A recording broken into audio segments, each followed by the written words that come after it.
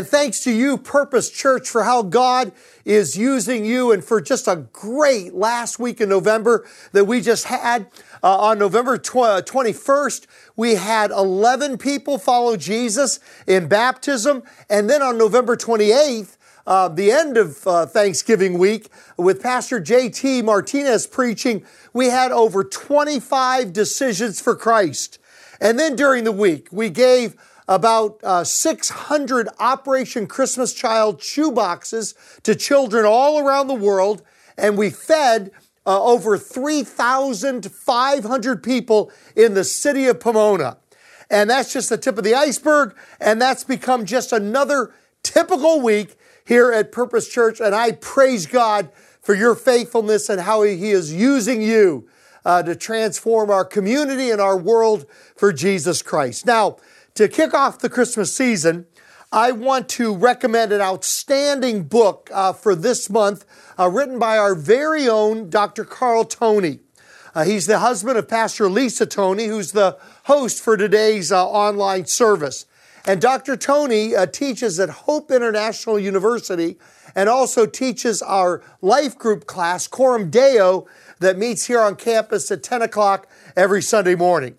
So here's Dr. Carl to talk about his newest book, Ruining Christmas and Rediscovering Jesus. Hey, Purpose Church family. My name is Dr. Carl Toney, and I'm a professor of New Testament at Hope International University. I'm also a longtime member of this church. I'm so excited to be with you today because I have a new book that's come out. It's called Ruining Christmas, Rediscovering Jesus. Now, I know that that title might sound a little bit off-putting. What's he doing going about ruining Christmas? Is he the Grinch or something? Well, I'm trying to speak to the reality that I think a lot of us have felt, that you probably can think of that occasion where Christmas is felt maybe a little bit ruined. Maybe for you, it's because Christmas feels too commercialized. Or maybe it's because you've heard the same Christmas story over and over and over again, and you're just tired of it. Or maybe it's ruined because you've experienced some sort of loss, maybe a loss of a job, maybe a loss of a relationship, maybe a loss of a loved one. Or, like all of us, we've all experienced some sort of loss with COVID these last couple years and what Christmas looks like.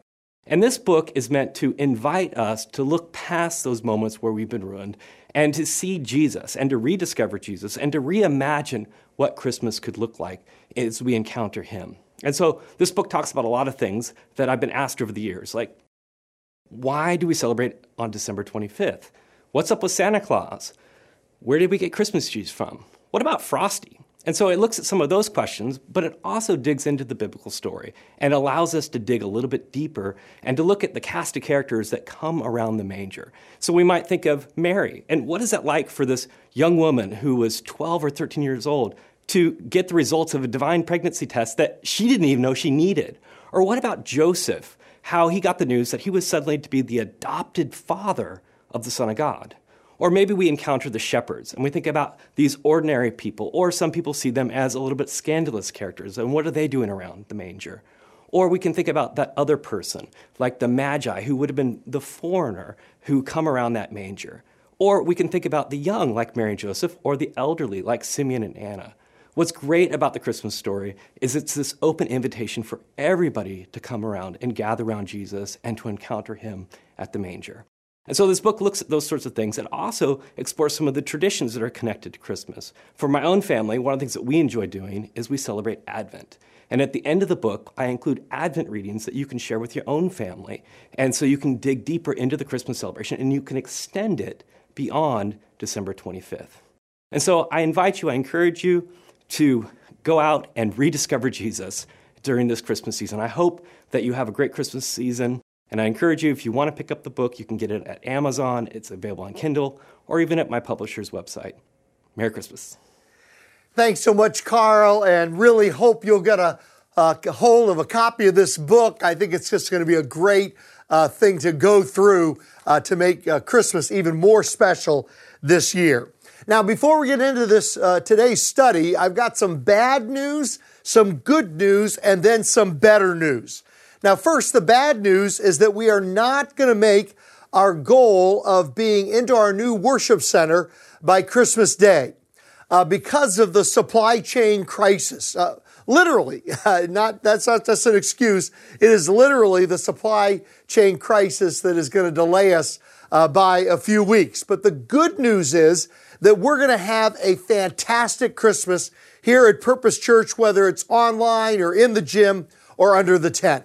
On Christmas Sunday, December 19th, we're going to have our regular services at 8:30, 10, and 11:30. And after each service, we're going to have hot cocoa, s'mores, carolers, the Holy Family, the wise men, Herod, and wait for it now, camel rides. Camel rides here on the Christmas Sunday, December 19th. It is going to be just a tremendous, a really fun day for everybody involved, for all ages, for the whole family. Of course, we're going to have a great service with great music, and I will be preaching that day a Christmas message. And then our candlelight Christmas Eve services are going to be at 3 in the afternoon in the gym, 3 p.m. in the gym, 5 p.m. under the tent, and then 7 p.m. Back in the gym again. Again, I'll be bringing a Christmas message. We're going to have some great music. And as always, we have our candlelight and singing Silent Night at the end. It's going to be just a wonderful, wonderful time. A great opportunity to invite people to join you as well. You know, as I always say every year, Christmas Day and Christmas Eve are just tremendous opportunities to invite your family and friends to church. And I always make the promise to you, if you get them here, I will share Jesus with them. I love this saying. This year, the greatest gift you can give someone isn't a present under the tree, but the presence of God that was on a tree, on the cross. Greatest gift you can give somebody.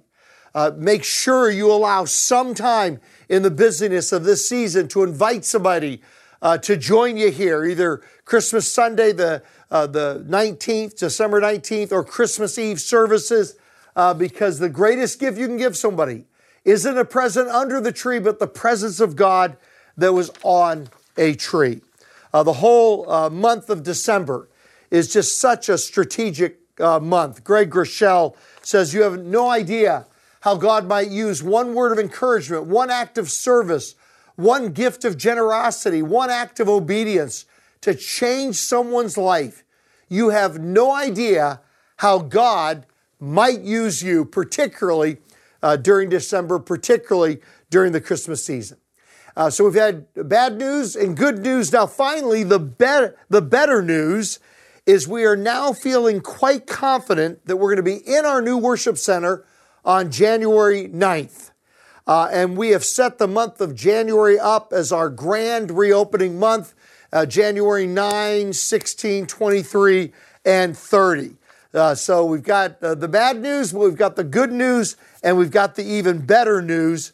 And so with that in mind, let's pivot now into our new series, Christmas with Purpose. And our study today is Jesus before the manger. I'm using this sermon as kind of a bridge between our fall series in the wilderness and our Christmas series. After the resurrection, Jesus appeared to two of his disciples in Luke 24, verse 27, and beginning with Moses and all the prophets, he explained to them what was said in all the scriptures concerning himself. So today we're going to look at 7 pictures of Jesus in the Old Testament. So it's kind of like Jesus BC, Jesus before Christ, Jesus before the manger. We're going to spend most of our time looking at the first of the 7 pictures of Jesus in the Old Testament and the 7th one, the last one. So we're going to spend most of our time with the first one and the last one and move more quickly through the middle 5. So let's start with the first one, the bronze snake in the wilderness. Numbers 21, verse 4.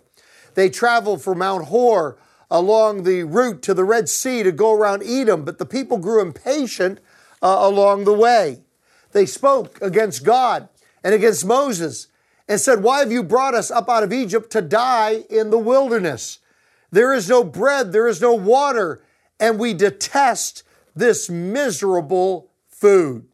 And so the first thing we see is that, like is so often the case with the nation of Israel, they are rebelling against God by speaking against God and against Moses and through their complaining. Ronald B. Allen writes, there's a pattern to complaining. It is habit forming. Complaining is habit forming.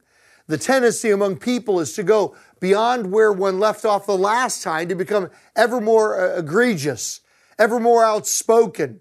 Rarely does a complaining person ever become milder in his or her complaints. Finally, complaining becomes self-destructive. Monica Johnson writes, complaining is an insult to God. And I love this quote by Israel Moore Ayavor. Here, I got it. Israel Moore Ayavor. It's not bad to cough, but cover your mouth when coughing.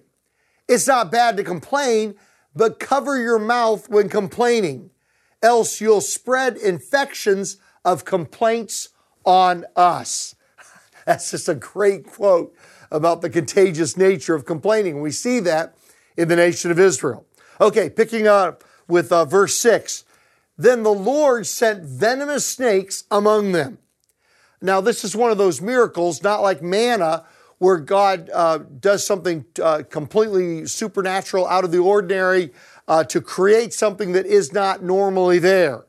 But the snakes, there are snakes there, but the timing of the snakes and the abundance of the snakes, it's not unusual for there to be venomous snakes in the wilderness, but the timing of these snakes and the aggressiveness of these snakes, that's where the miracle is here. God takes something natural and does something supernatural with it.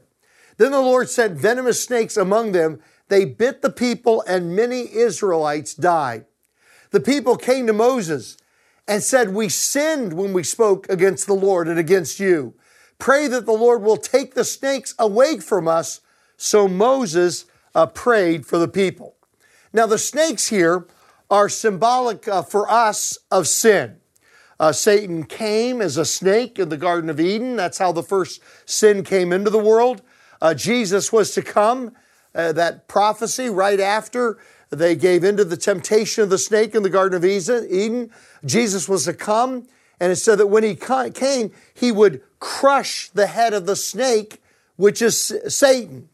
And so Satan is symbolic of temptation and of sin, and Christ would come, the Messiah would come, and he would crush the head of the serpent, crush the head of the snake, which is Satan. Then verse 8, the Lord said to Moses, make a snake and put it up on a pole. Anyone who is bitten can look at it and live. So Moses made a bronze snake and put it up on a pole. Then when anyone was bitten by a snake and looked at the bronze snake, they lived. Now Jesus, 1,400 years later, applied this passage to himself. He said that was a foreshadowing of me. That was what we call an archetype of Jesus. That was a picture of Jesus before he came in human form. And Jesus applied this passage to himself. And here we see the two verses right before the most famous verse in the Bible. We don't pay attention to them that much, but these are the two verses that led up to the most famous verse, and it was based on that story that we just read. John 3, verse 14. Just as Moses lifted up the snake in the wilderness, so the Son of Man must be lifted up, that everyone who believes may have eternal life in him. For God so loved the world that he gave his one and only Son, that whoever believes in him shall not perish, but have eternal life. And so Jesus said, in the same way that those that were bitten by the snake would look up to the representation of their sin. And the Bible says that he, Jesus, who knew no sin, became sin. As he hung on the cross, he became all of our sin. He embodied our sin. The wrath of God came on him because he carried all of our sin. And the same way that the Israelites looked up at the bronze snake on the pole that Moses had made, and then they would be saved. In the same way, we look at Christ lifted up on the cross, and we live. We have eternal life. We are saved. Last Sunday, our family was at Big Bear or Bear Valley Church in Big Bear, California, where Pastor Jay Walden was here for many years, 33 years, was a pastor here at our church, and he's now the interim pastor, and he shared this quote from C.S. Lewis. It costs God nothing, so far as we know, to create nice things, but to convert rebellious wills cost him the crucifixion. This year, again, back to our theme, the greatest gift you can give someone isn't a present under the tree, but the presence of God that was on a tree. Now, there's an interesting little side story tucked away in the kind of in the obscure part of the Old Testament, just kind of a little bit of a throwaway couple of verses in the middle of the most archaic, obscure part of the Old Testament that is a follow-up to this story of Moses and the bronze snake in the wilderness. 700 years later, after this happens, around 1400 BC, now we're 700 BC, 700 years later, the Israelites have begun to worship the object of their salvation, the bronze snake. So that bronze snake, they kept it. They held on to it. And maybe at the beginning it was just a reminder of the way that God had saved them. But over time, they began to worship the object of their salvation, the bronze snake, the symbol of their salvation, the bronze snake, rather than the author of their salvation, which was God. And over time, the thing that was a symbol that reminded them that it was God that saved them now became the object of their worship. We read about this in 2 Kings 18, verses 1 through 4. In the 3rd year of Hoshea, son of Elah, king of Israel, Hezekiah, son of Ahaz, king of Judah, began to reign. He was 25 years old when he became king, and he reigned in Jerusalem for 29 years. His mother's name was Abijah, daughter of Zechariah. He did what was right in the eyes of the Lord, just as his father David had done. He removed the high places, smashed the sacred stones, and cut down the Asherah poles. These were all idols that the Israelites had begun to worship. And there's this little final P.S. that's put in to this story that relates to the story we just looked at. He broke into pieces the bronze snake that Moses had made. For up to that time, the Israelites had begun to worship it. They had been burning incense to it. It was called Nehushtan, which sounds similar in the Hebrew language to a bronze serpent. So they began to worship the symbol of their salvation rather than the God of their salvation. And I think this is a good reminder for us that we've got to be careful about this around the Christmas season, that we don't get so focused on the trappings of Christmas that we forget the Christ of Christmas. In the same way, they began to worship the bronze snake, the symbol, and forgot about the God of their salvation, which was behind the symbol, that it symbolizes, that it was meant to point to. And the same way, in the busyness of Christmas, we can begin to worship the trappings, the parts of Christmas that are there to remind us of Christ rather than the Christ of Christmas. So maybe, you know what, it's a good thing that our youngest granddaughter, Felicity, the one on the right, maybe it's a good thing that Felicity is so terrified of Santa Claus. Let's watch this.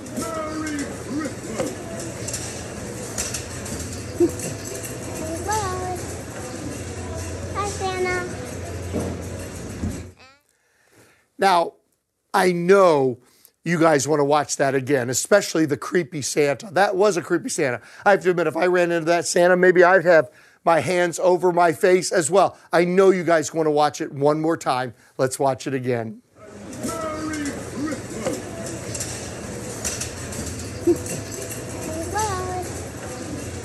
Hi, Santa. All right, let's go more quickly through the middle 5 of these 7 pictures of Jesus, and then we'll spend a little bit more time on the final one. Number 2 is the Passover lamb. Going back to Exodus 12, verse 21, then Moses summoned all the elders of Israel and said to them, Go at once and select the animals for your families and slaughter the Passover lamb.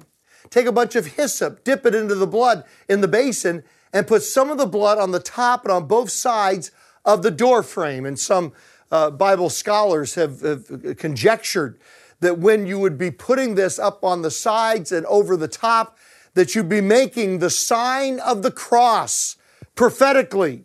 1400 BC, as they would put this over their doorposts, none of you shall go out of the door of your house until the morning.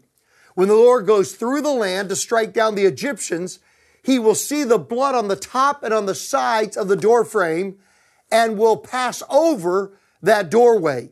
And he will not permit the destroyer to enter your houses and to strike you down. The Passover lamb, the shed blood of the Passover lamb protected them from God's judgment, from the destroyer. When Jesus came and John the Baptist saw him in John 1:29, John the disciple reports about John the Baptist. The next day, John saw Jesus coming toward him and said, "Look, the Lamb of God who takes away the sin of the world." Paul writes to the Corinthians and says, "For Christ, our Passover lamb, has been sacrificed." A third picture of Jesus in the Old Testament BC is Moses. Moses was a foreshadowing of Jesus, that he was the prophet Jesus was a prophet like unto Moses that would come later. And so Moses foreshadowed in his ministry the ministry of Jesus. In Acts chapter 3, verse 22, Peter, in one of his sermons, is preaching about this picture BC of Jesus and Moses. For Moses said, "The Lord your God will raise up from you a prophet like me from among your own people. You must listen to everything that he tells you." The writer of Hebrews talks about this in chapter 3. "Therefore, holy brothers and sisters who share in the heavenly calling, fix your thoughts on Jesus, whom we acknowledge as our apostle and high priest. He was faithful to the one who appointed him, just as Moses was faithful in all of God's house. Jesus has been found worthy of greater honor than Moses, just as the builder of a house has greater honor than the house itself.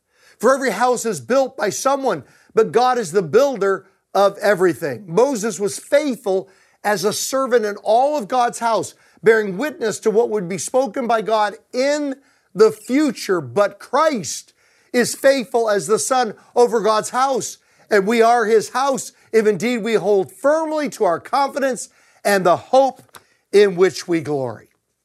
And then the fourth picture of Jesus BC is the high priest that they had in Israel to make sacrifices for their sins. Hebrews 2 verse 17, "For this reason, he, Jesus, had to be made like them, fully human in every way, in order that he might become a merciful and faithful high priest in service to God, and that he might make atonement for the sins of the people." Later on in chapter 4, verse 14, the writer writes, "Therefore, since we have a great high priest who has ascended into heaven, Jesus, the Son of God, let us hold firmly to the faith that we profess. For we do not have a high priest who is unable to empathize with our weaknesses, but we have one who has been tempted in every way, just as we are, yet he did not sin." In John, the next picture here is of manna, the bread of heaven that God used to provide for the nation of Israel when they were in the wilderness. And so the next picture we have is of God's manna, the bread from heaven, again pointed 1400 BC to 1400 years later when Jesus would come. John 6 verse 32, Jesus said to them, "Very truly I tell you, it is not Moses who has given you the bread from heaven, but it is my Father who gives you the true bread from heaven. For the bread of God is the bread that comes down from heaven and gives life to the world." "Sir," they said, "always give us this bread." And then Jesus declared, "I am the bread of life. Whoever comes to me will never go hungry. And so even the manna that was provided by God to the Israelites when they were in the wilderness, that again was a picture of the bread of life that was to come in Jesus. And then the sixth picture that we have of Jesus BC is the rock. And I'm not talking about Dwayne Johnson. I'm talking about a different rock. And that was the rock that provided water for the nation of Israel to take care of their needs of thirst when they were in the wilderness. And Paul writes about the Israelites in the wilderness in 1 Corinthians 10, verse 4, and drank the same spiritual drink, for they drank from the spiritual rock that accompanied them, and that rock was Christ. Now, with the few minutes that we have remaining, I want to spend that talking about another fascinating picture of Jesus in the Old Testament. And that's the cities of refuge. The cities of refuge. Now, in ancient times, they didn't have a police force like we do today, but it was more like vigilante justice that would take place in the ancient world. And so if I killed your brother, you would kill me, even if it was an accident. If I killed a family member of yours, you would take it upon yourself to kill me, and even if it was an accident, you might still do that. So God established these cities of refuge, where if you accidentally killed someone, you could run to one of these cities, and if you got there before you were caught by a family member of the person that you had killed, you would be safe and you would get a fair trial. You can see here in this map of the cities of refuge that they scattered them throughout the nation of Israel, so they were close enough that if you accidentally killed somebody, you could get there before you were overtaken by what was called the Avenger of Blood, the family member that was assigned to take revenge on you. These were established in the new promised land in Joshua 20, verses 1 through 6. Then the Lord said to Joshua, tell the Israelites to designate the cities of refuge as I instructed you through Moses, so that anyone who kills a person accidentally and unintentionally may flee there and find protection from the avenger of blood. When they flee to one of these cities, they are to stand in the entrance of the city gate and state their case before the elders of that city. Then the elders are to admit the fugitive into their city and provide a place to live among them. If the avenger of blood comes in pursuit, the elders must not surrender the fugitive, because the fugitive killed their neighbor unintentionally and without malice aforethought.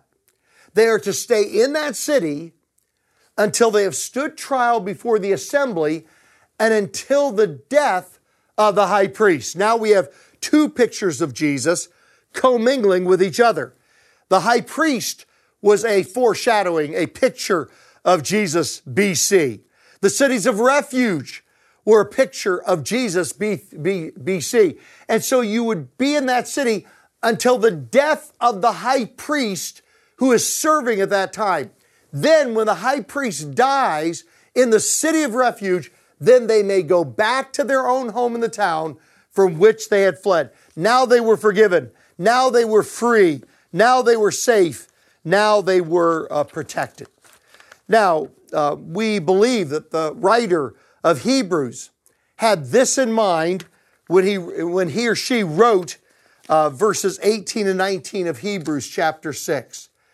We who have fled to take hold of the hope set before us may be greatly encouraged. We flee to Christ, our city of refuge. We have this hope as an anchor for the soul, firm and secure. So here's the picture, the final picture, combining all the other pictures of Jesus that we find in Christ in the Old Testament, Christ before the manger. We sin, and the avenger of blood, Satan, what the book of Revelation that we're going to study next Sunday, fascinating passage about one of the missing uninvited members at the Nativity. You're really going to want to catch this message next Sunday. I can't remember the last time I was more excited about a message. It is so fascinating. There's somebody missing from your nativity scene. There's somebody in your nativity scene that should be there, that is talked about in the Bible as being at the manger scene, at the nativity, that is never pictured, that we never talk about as being there. And so the avenger of blood, Satan, who's called in the book of Revelation the accuser of the saints, the avenger of blood, pursues us. And so we flee to the city of refuge. We stand at the entrance of the city gate and we plead our case. We come with nothing to offer except our dependence upon the bronze snake, the Passover lamb, the prophet who was to come after Moses, the high priest, the manna from heaven, the rock that brings us living water. His name is Jesus. And at the mention of that name, the gates open to the cities of refuge, and we enter in, and we are home. We're safe. We are forgiven for eternity. And all God's family said, amen. Let's pray together. The best way to be ready for Christmas, I just want to ask you a closing question as we close in prayer now, is are you ready? Are you ready for Christmas? And the best way to be ready is to receive Jesus as your Savior and Lord. He's your city of refuge. He's the bronze serpent in the wilderness. He's the rock that brings us living water. He's the manna, the bread from heaven that feeds us. He's the Passover lamb. His name is Jesus. And I want to ask you to say 3 words. First of all, say the word wherever you are, sitting in your living room or at your computer or listening later on in your car. Say the word, first of all, sorry. Oh God, I'm sorry. Like the nation of Israel did when they were bitten by the venomous snakes, after their complaining, after their rebellion, they said, God, I'm sorry. And right now, just say that word, God, I'm sorry for the sin and the wrongdoing in my life, for the ways that I have not loved as I should love, as the ways that I have not followed you as I should follow you. In so many ways, I've fallen short of your standards. Oh God, I'm sorry. But then the next word quickly said after sorry is thank you or thanks. Oh God, thank you so much that Jesus did come, that all those pictures in the Old Testament were just pointing forward to that time when Jesus would be born in the manger. He would be born in Bethlehem. The Messiah would come and He would live a perfect life, and then He would die on the cross so that we could be forgiven, so that we could go free. By His shed blood, the destroyer passes over our home. We enter into the city of refuge where we are protected and we are safe. Thank you. And then please, Jesus, please be my Savior and please be my Lord. Thank you for forgiving me. Thank you for being my city of refuge. Thank you for being my Passover lamb. Thank you for feeding me. Thank you for providing me drink, spiritual, living water for when I'm thirsty. Oh God, please come into my heart and be my Savior. And from this day forward, be my Lord. I want to follow you for the rest of my life. And I pray this in Jesus' name. And wherever you are right now, if you agree with that prayer, if you prayed that prayer along with me, sorry, thank you, and please, would you say amen with me? Amen. Amen and amen.